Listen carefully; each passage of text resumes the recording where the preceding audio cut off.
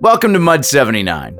I'm Fearless Fred Kennedy, the creator of this totally original and in no way authorized Star Wars fan fiction podcast. If you're listening to this, you probably love Star Wars.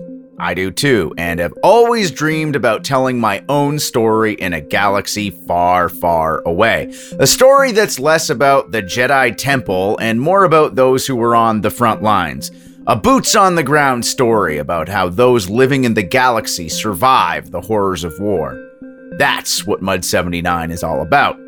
If you're new to the show, welcome, but please be aware this is a series.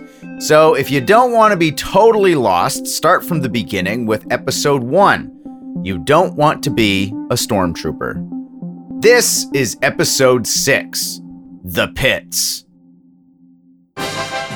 Solomon Kwai and a few members of Platoon 79 used their leave passes to head into the city of Floom Bay for a swoop bike tournament.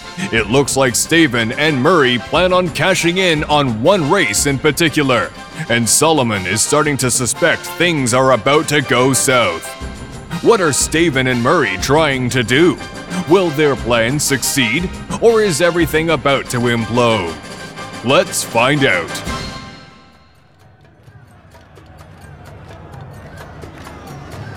I was annoyed they wanted to leave just when everything was actually starting.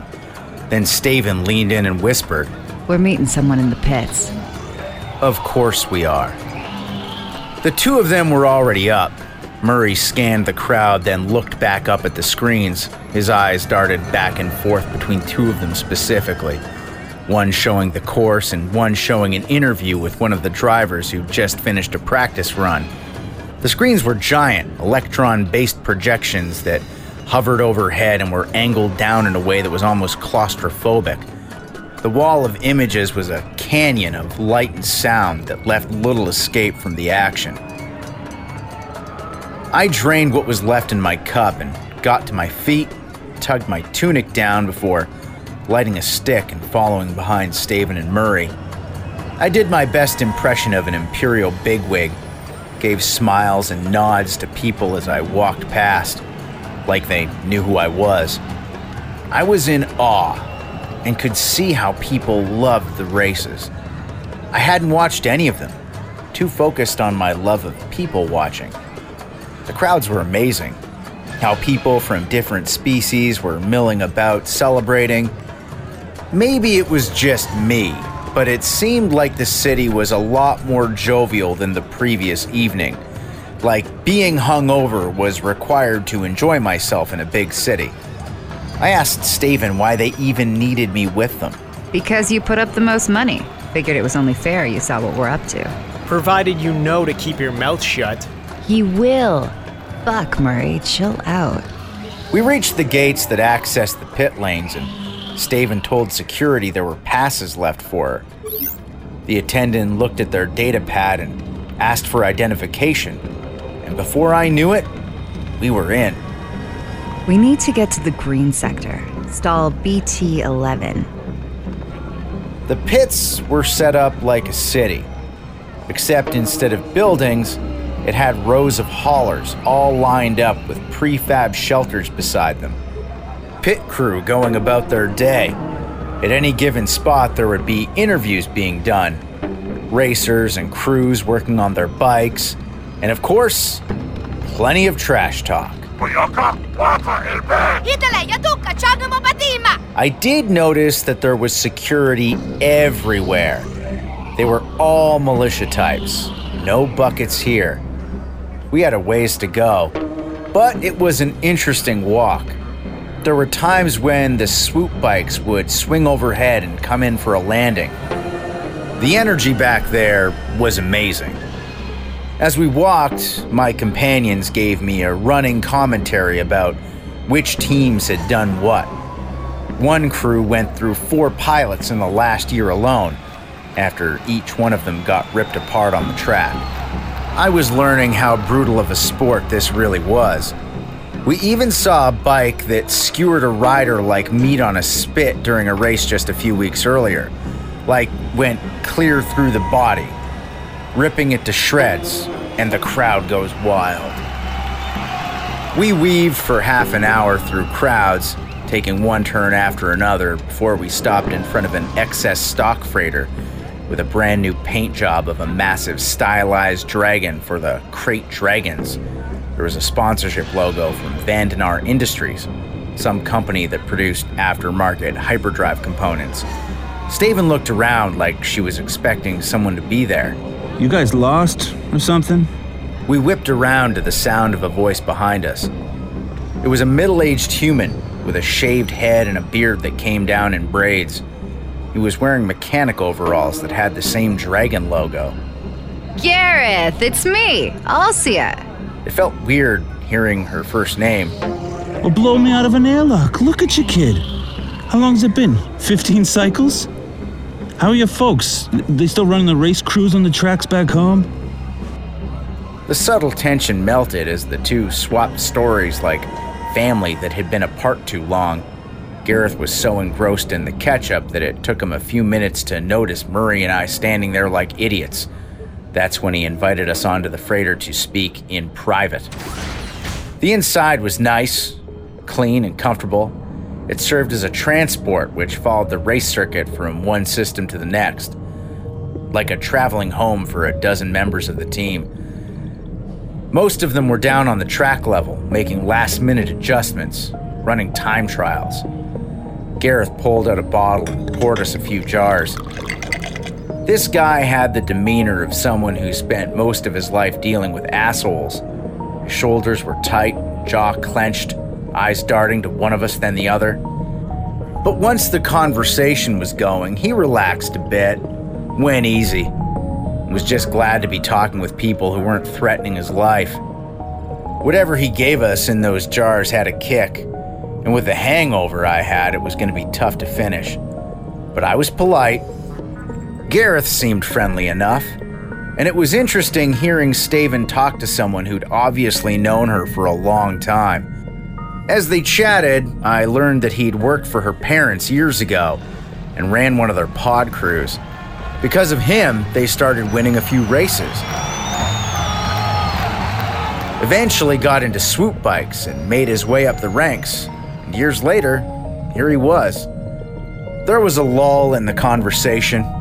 Then he polished off his jar, took a deep breath, and yelled down the hall. Cody, Venta, get off the ship.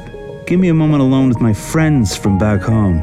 A muffled voice replied, and then we heard footsteps move down the hall and head off the landing ramp. Gareth pulled out a controller from his pocket and flipped the switch. We heard the hatch close and lock. All right, doors are sealed. We're alone. What is it you wanted to talk about, really? Staven reached a hand into her tunic and pulled out a small metal canister, the size of a Rhodian cigar. She clanked it down on the table. He looked puzzled, and that puzzled look quickly turned to disappointment. I'm assuming that's jump juice. She nodded and never broke eye contact as she reached for the booze and poured herself a bit more. He grabbed the tube, popped the top, and waved the fumes towards his nose. I seemed to be the only one in the room who had no idea what was going on. Murray kept his eyes on Gareth and looked almost hostile. That was surprising. Murray was big, but I always saw him as a bit soft. Not now. Gareth leaned back and crossed his arms. Which team do you want me to dose? The Elderheart Vortex. They've got to run just before 1800 hours. The long course? She nodded and smiled. He twisted his head to the side and opened his eyes wide. Took in a sharp breath before responding through his teeth. Okay, I'll do it. But then we're done, and this ends. It's over. She got up, reached for his hand, and shook it. Then she motioned for us to follow her. We got out of the ship and trekked our way back through the endless aisles of shuttles and freighters. I didn't know if it was what just happened or the static from all the grav lifts, but my arm hairs tingled. Neither Staven or Murray were filling me in, so I just asked, ever so quiet-like, what the hell was going on? They brushed me off, said we'd talk about it when we were out of the pits. It was dangerous here, too many ears. I wanted to press my point, demand answers, but I didn't have the confidence to assert myself at all. I was a floater, I just went along with things. All of that compiled just made the walk longer. When we got to the concourse, I lit another stick, as Staven asked for one too. I handed them over and then she filled me in. Gareth worked for her parents years ago, but he'd stolen a good chunk of money from a regional warlord and left them on the hook for it. There was a small bounty out for him, and Staven only found him by chance while watching racing highlights. She had some plan of blackmailing him for credits when the timing was right, but when the opportunity of using him to fix a race and profit a few thousand credits came along, she couldn't resist. The timing was just too perfect. He must have known she was going to blackmail him from the moment he saw her. If you're wondering what she gave him, the jump juice, it's an engine catalyst that supercharges motors and cooks them in the process. Makes them so hot the engine becomes a single chunk of steel or alloy by the time it runs the course. She took it from the shuttle pool back on Camp Phoebus. We use it in limited quantities on our speeder bikes because the Imperial models are designed for it. Swoop bikes are not. Staven blackmailed Gareth into dosing the Elderheart Vortex team, which we dumped all our money on. And when they won, we would collect. Huge. Or at least that was the plan. It made sense for Staven and Murray to be so jumpy. We would bleed for this hustle if the wrong person found out. And the plan was in motion, so now we just had to wait. Murray and I headed back to the betting station we'd been to earlier until the race was over. He wanted to collect right away before there was a chance anything could go wrong. We hopped on to a nearly empty public transport and headed back to the red light district. As soon as the day's racing wrapped, it'd be filled with drunken spectators, and that was a crowd I was glad to avoid. Staven went back to the rest of our group and we'd all meet up afterwards. Then we would celebrate in opulence. Ever since I agreed to this, I assumed the money was gone, but I was starting to have moderate hopes that maybe this might work out in our favor. Emphasis on moderate. I grew up on a farm, so I learned that nothing can be counted on until it's in your hand. Crops can be coming up perfect and get washed out by a single storm. That kind of life will make you stoic. Murray suggested we pass the time in a lounger cafe where you get to sprawl out on your own cushioned booth, and they brought you food and drink, and after you eat your fill, you can sleep it off for a bit, which is exactly what I did. For 2 hours, and I would have gone longer, but Murray nudged me awake right before our race started. He pointed at the central screen, which hung from the ceiling of the cafe. Bikes were at the line, engines revving, dust blowing behind them. They raised up the starter lights and went red, yellow, then green. It was on. The bikes completed 3 laps through some extremely foul terrain. Part of the race even went out over the ocean. That was the course's highlight, actually. The part the spectators loved watching. Seeing those bikes soar over whitecaps and breaking saltwater spray was awesome. A few riders got knocked off when they miscalculated their altitude. At that speed, water would break you into pieces. Things were rough out there. Riders kicked, elbowed, and punched each other, doing their best to take each other out. Swoop bike racing was like pit fighting, only at a few hundred clicks an hour. Our race was tight. The Vortex team was in the mix out front, but at no point were they leading. Then midway through the final lap, one of the bikes close to them just took off. It bolted forward and was not in control. The pilot was barely keeping it together. The surging bike was not the team we bet on. Oh, shit! No! Murray clued in that the wrong bike got dosed, and now it was burning up as it overtook the rest of the riders and ripped over the finish line, then slammed into one of the pit walls and exploded. The rider didn't make it either. They wound up as a smear along a stretch of the track. I looked over at Murray, who just sat there with his mouth open wide and nothing was coming out. Just silence. What we'd seen wasn't shocking to anyone. This happens all the time in swoop bike racing. It might seem brutal, but if I had not been in uniform, I would have laughed actually. Not at the death, but at the amount of money we just lost and the dark satisfaction of my cynicism being right. This was a dumb idea in the first place. I was also looking forward to Staven's disappointment when she no longer had the "I'm the smartest person in the room" vibe anymore. As a rueful smile crossed my face, Murray dropped some credits on the table and said we should go back to the hotel. He was fuming, so I didn't say anything smart. He didn't say anything at all, the whole trip back. But as soon as we were in the room, he ripped off his boots and threw them at the wall. I knew this was gonna go sideways, I knew it! Who trusts a guy that shady? Fucking Staven, fuck! That was a month's fucking credits, man! I offered him one of the decanters of ale from the fridge and he grabbed it and poured himself a glass. It did not calm him down. And instead, he paced like a caged animal as he muttered about how much money he'd lost. We could hear the rest of our group coming down the hall. When the door opened, Staven was the last one in. She hung back, shoulders dropped. They were all making fun of her because she managed to convince all of them to toss a few creds into the wager as well. None of them seemed mad though, because she'd paid off their tab at the drinking hall, which wasn't cheap. Staven was out the credits from her bet, had paid off their tab, and was broke.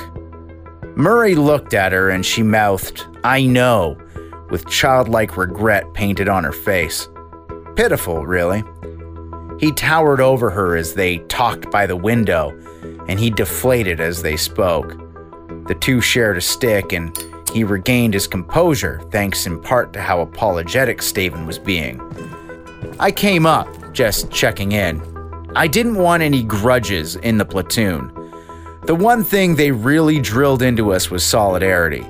You needed to have each other's back. Yes, I was out 500 credits, but it was found money.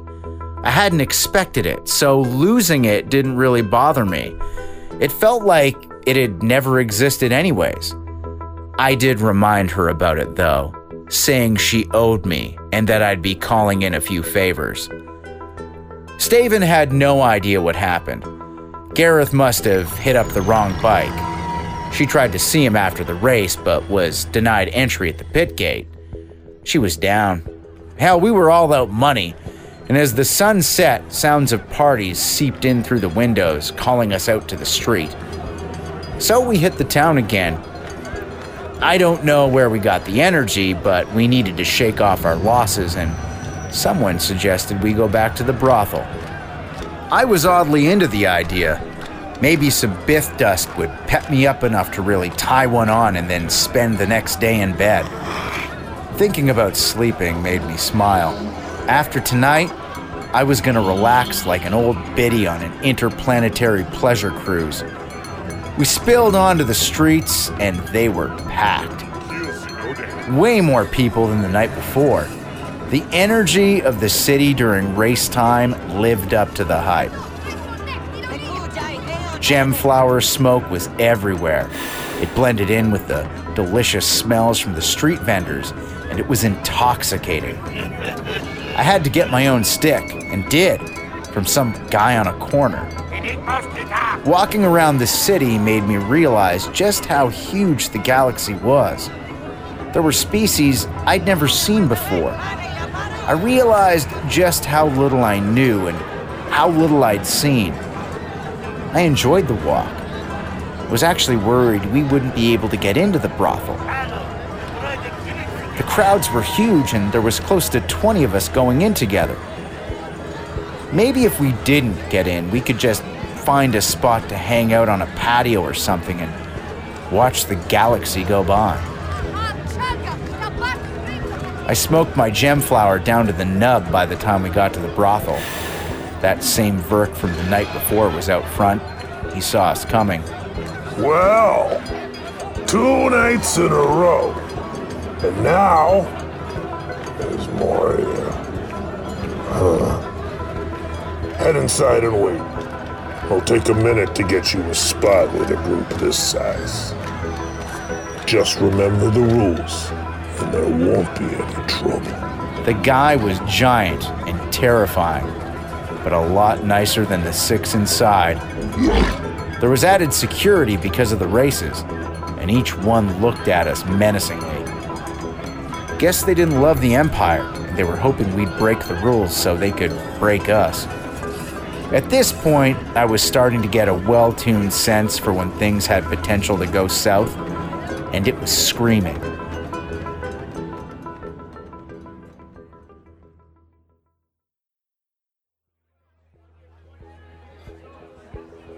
The 7-foot reptiles nodded for us to go in as they stared at us with their thumbs on the safeties of their rifles.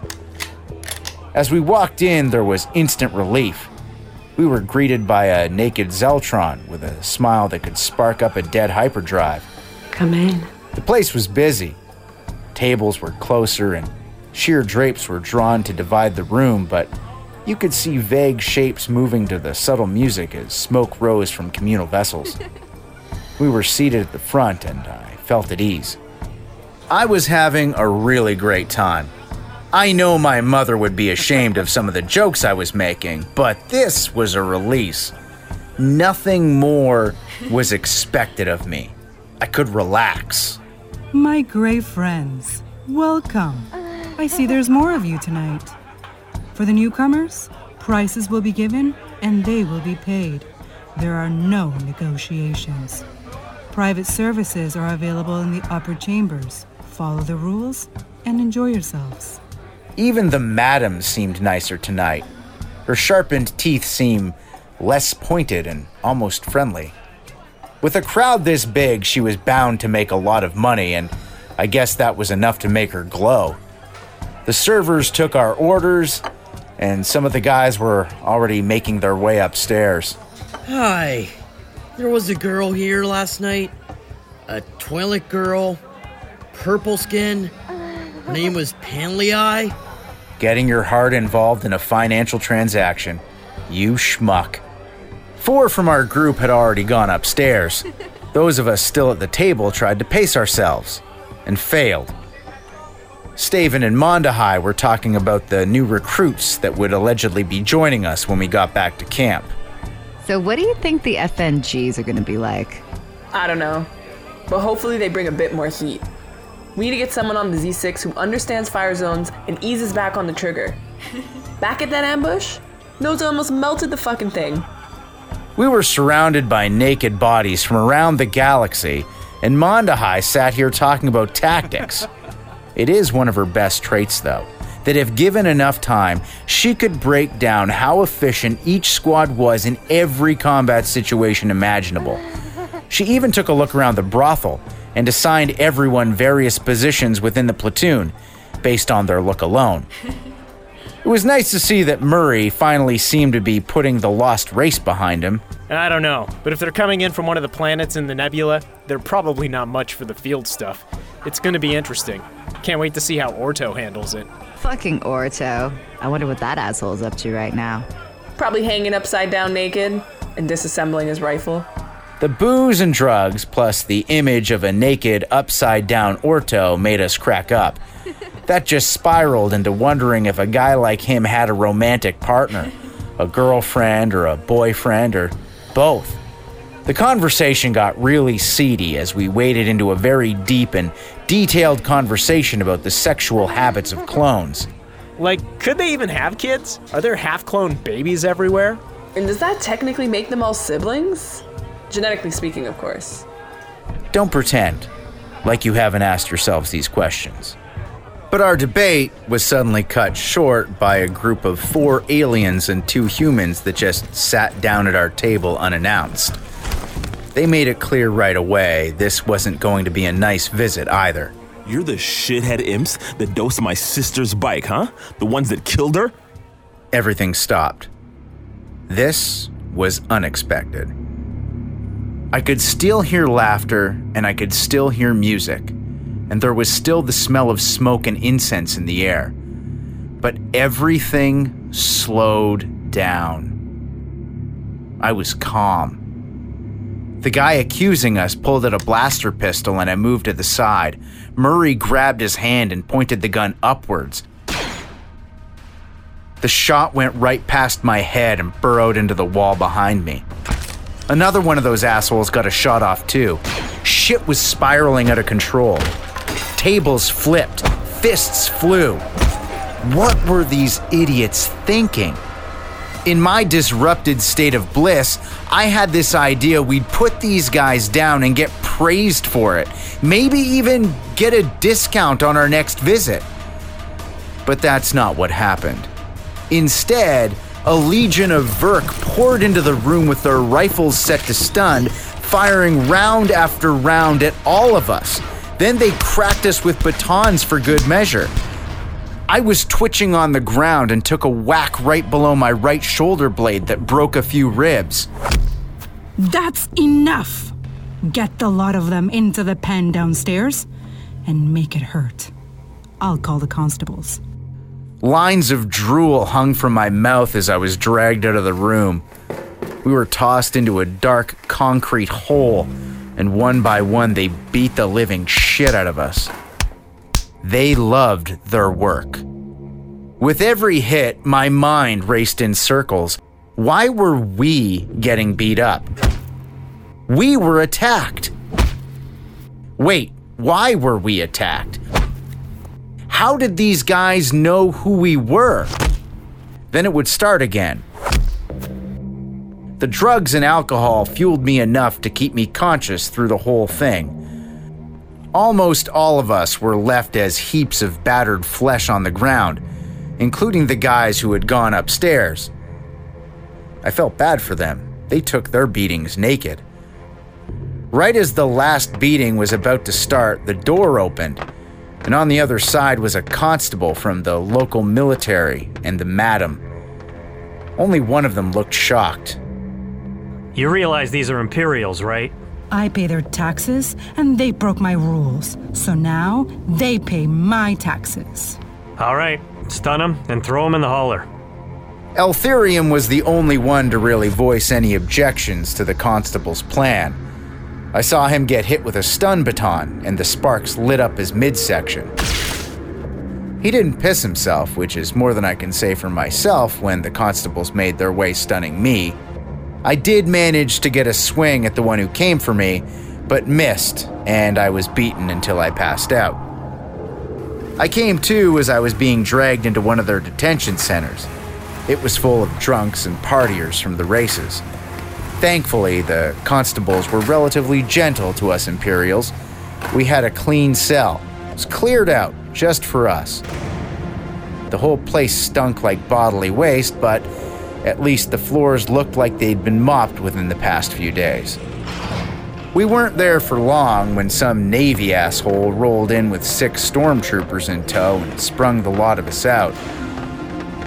We were then piled into the back of a crate hauler and treated like prisoners as we got pushed and shoved by the buckets. Follow me. I shuffled my way the best I could, and I heard the partiers in the distance. Fireworks were going off too, so I looked up, but saw some shuttle traffic. Not a lot, but was still there. Lights were spinning. Well, I was spinning, rocking from side to side. I had no idea where we were, and I was a complete mess.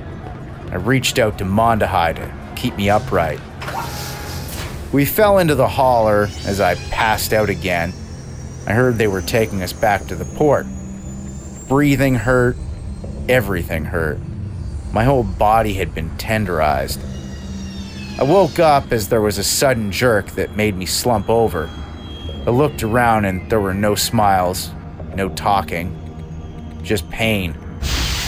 The gate opened in the back and the naval officer was there holding a spotlight, moving it over us.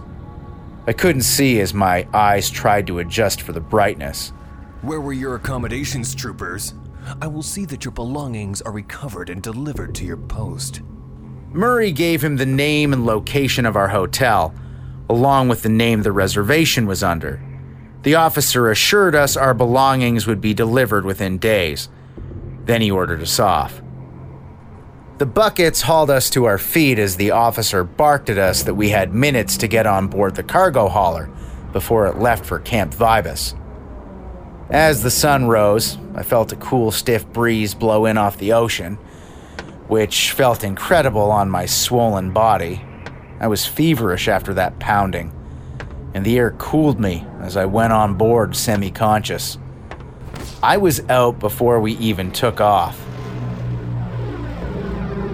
I don't remember landing either. In fact, I don't remember much of what happened when we arrived back at the camp. I have snapshots, quick memories of heat, humidity, and of course that smell. So I knew I was back home in the middle of the ass. The next clear memory I have is of being back at the barracks lying down.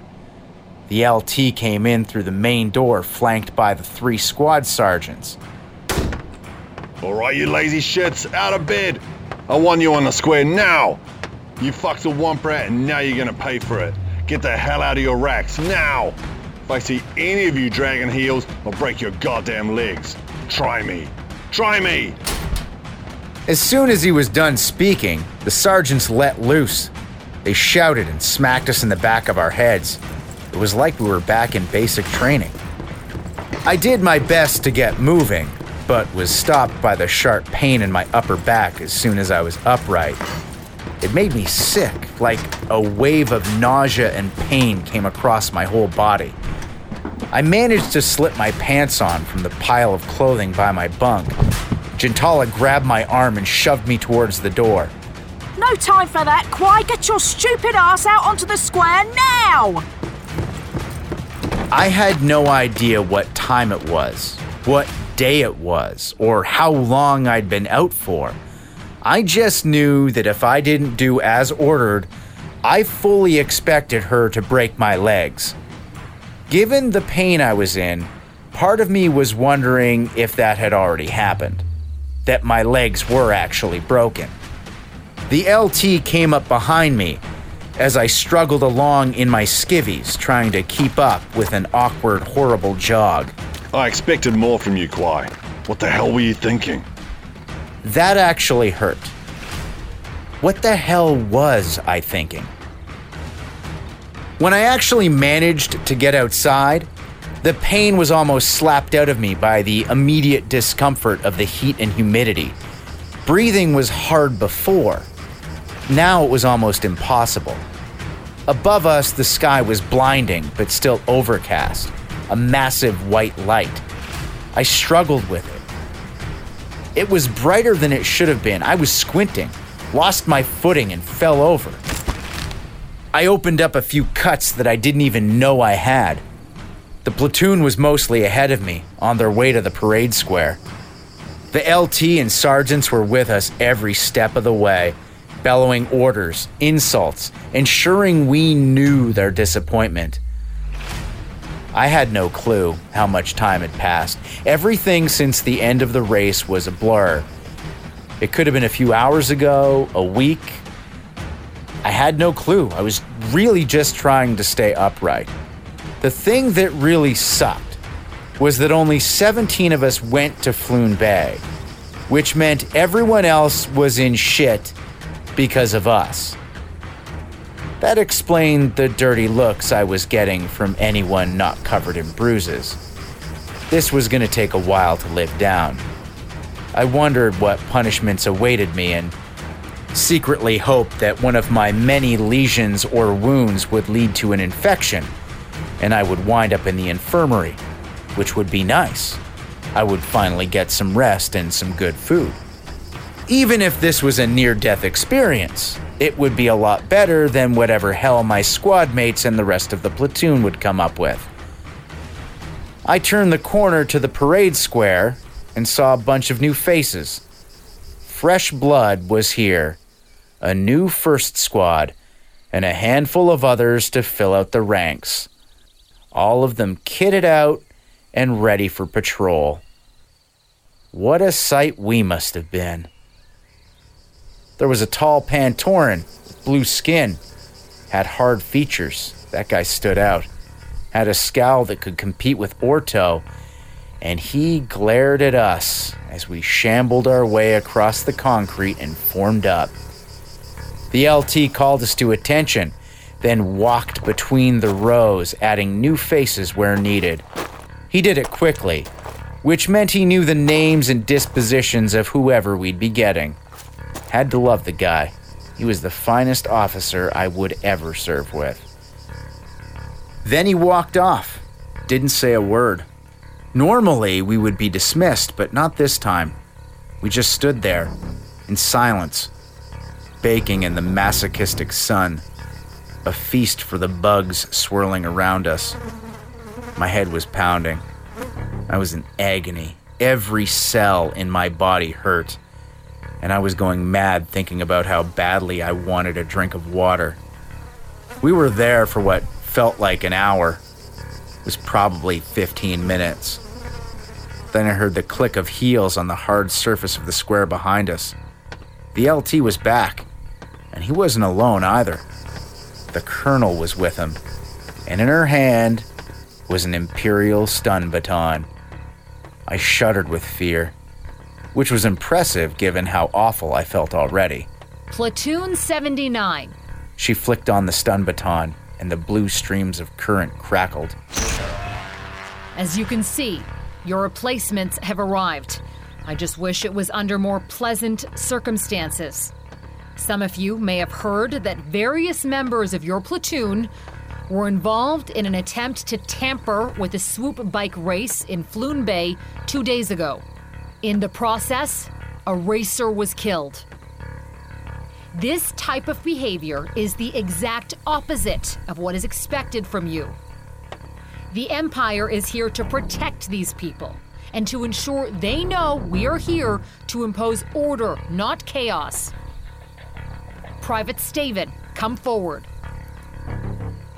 Staven did as ordered, and she limped her way to the front. She looked awful.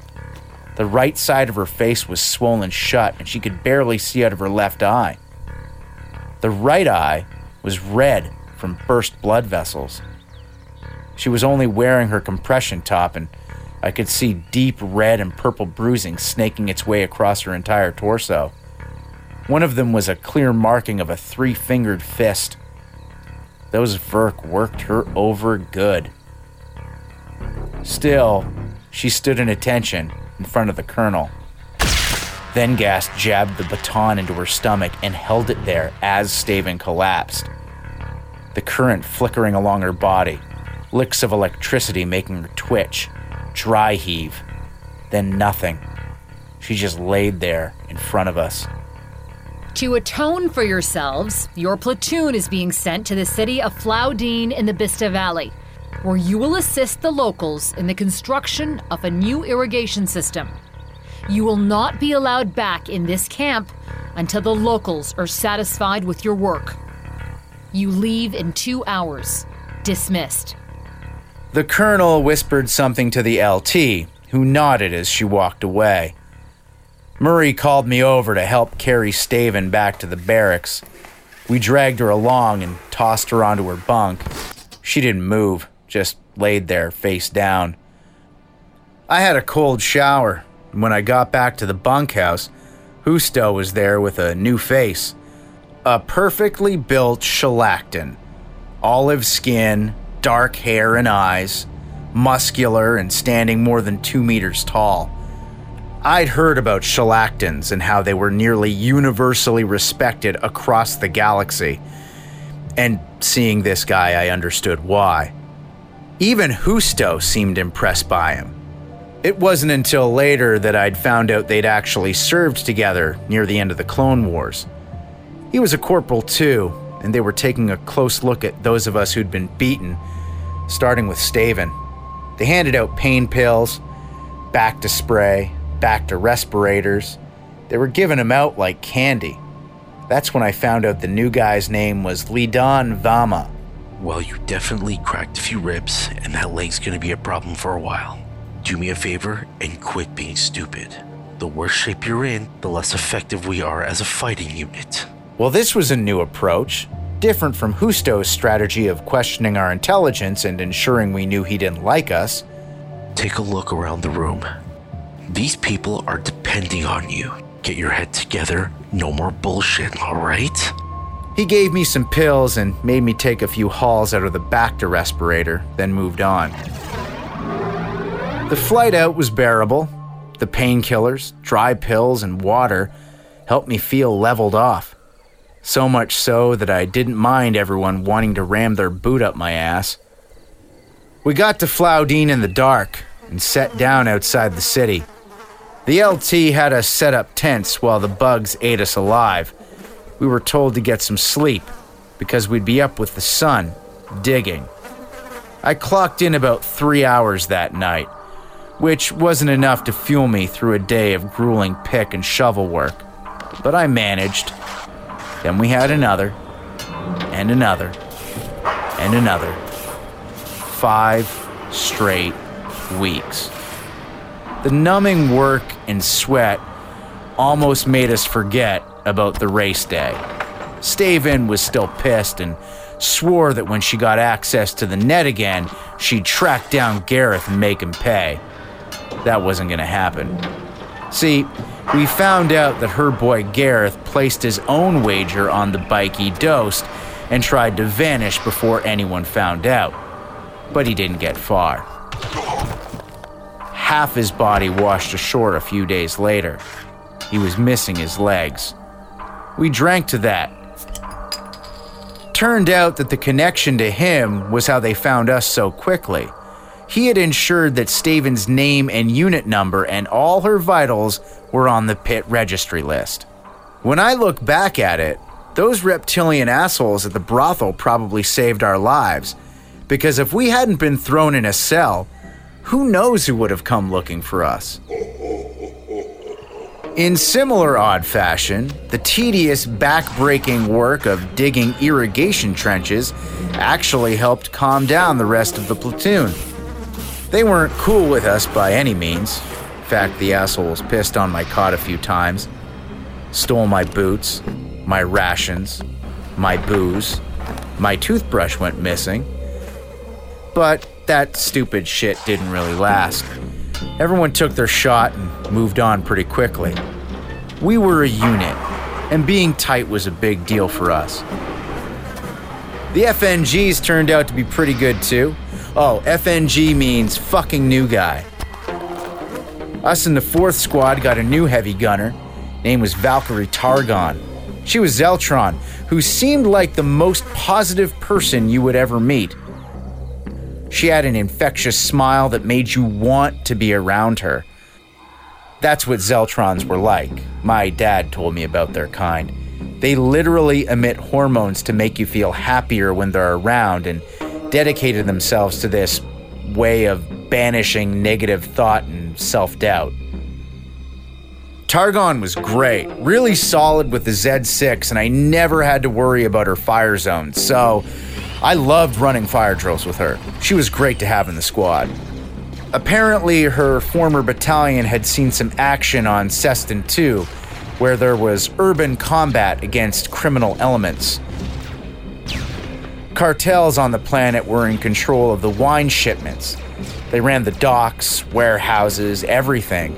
They had rackets on taxation and in general acted like petty nobility, strangling the people, both literally and financially. The FNGs we had were part of a company that really stood out due to their brutal efficiency. When Orto was looking for fresh blood, he read some story about their sergeant, that Pantoran. His name was Daonis Kyra. Found out the guy was former HARD, high-altitude recon dropper. The kind that the Republic dropped in behind enemy lines during the Clone Wars and just said, "Stay alive and kill as many people as you can." During their first real op on Ceston 2, he detained a group of smugglers, picked one at random, then beat them to death in front of the others. Said it was the best way to get them all talking. He was right. The rest sang like chessup sparrows in mating season. That was the kind of thing the LT was looking for, because he was anticipating a lot more violence in the area. Of course, Murray was the one who told us this stuff. He'd overheard it during his brief moments around the CP. Our little labor camp wasn't so bad, aside from the never-ending hours of digging, sweating, bugs, and live-fire PT drills. The locals seemed glad we were there. Free labor that helped improve their community. Who wouldn't want that? Even if someone hated the Empire, they'd be glad this work got done. This was the reason we were in the Ceston system. To help people. After weeks of sweat, and I mean sweat, we dug the last of the big trenches. I remember we were taking a break, smoking sticks and looking at the mountains in the distance. We didn't even notice some kid. She must have been 10 or 11, came up behind us. A Twi'lek with her little Leku bobbing around as she walked up and handed me a small clay jar. The top was sealed with wax or some other old-fashioned sealant. I was told to give you this, and make sure you know how grateful we are. As soon as we took it, she scampered off. I passed it to one of the FNGs, and he pried the lid back and took a whiff inside. His eyes widened, and a huge smile came over his face. It was a jar of Relin tea, a holistic medicine that relaxed your body and got you high as shit in the process. We laughed and decided we'd crack it open before hitting the rack that night. This was going to be great. We didn't want to share it with too many people, so we didn't tell anyone about it and hid it under one of our cots with some dirty rags. When no one was looking, I got boiling water and met the rest of our small group for a shared existential experience. I was actually hoping it'd heal me up because my ribs were still killing me. We opened the jar and poured the contents into the filter. But there was something else. I shook the jar a bit and something rattled around inside. I shook it again and poured it over. And then it fell out. Right there into the filter. A human finger. Cut just past the second knuckle. Who was that young Twi'lek? How did they get the jar? And who does that finger belong to? That's next time on Episode 7, Warehouse. Thank you for joining me this week on Fearless Fred Presents Mud 79, a Star Wars fan fiction podcast. If you haven't already, make sure you follow the show so you'll never miss an episode. While you're there, don't forget to rate and review us. It helps grow the show and will make my contemptible harpy of a producer very happy. We're available for free at Apple Podcasts, Spotify, Amazon Music, and wherever else you get your favorite streaming audio. You can also listen at CuriousCast.ca. Be sure to check out the show notes for more information and a full listing of Mud 79's cast. If you want to reach out to me directly, you can find me on Twitter and Instagram at fearless_Fred or email me at mud79@curiouscast.ca. This show is hosted and written by me, Fred Kennedy, and Dila Velasquez, the Harpy, our producer. Sound design is by moi, and final production is by Rob Johnson. And I'll see you next week for more Mud 79.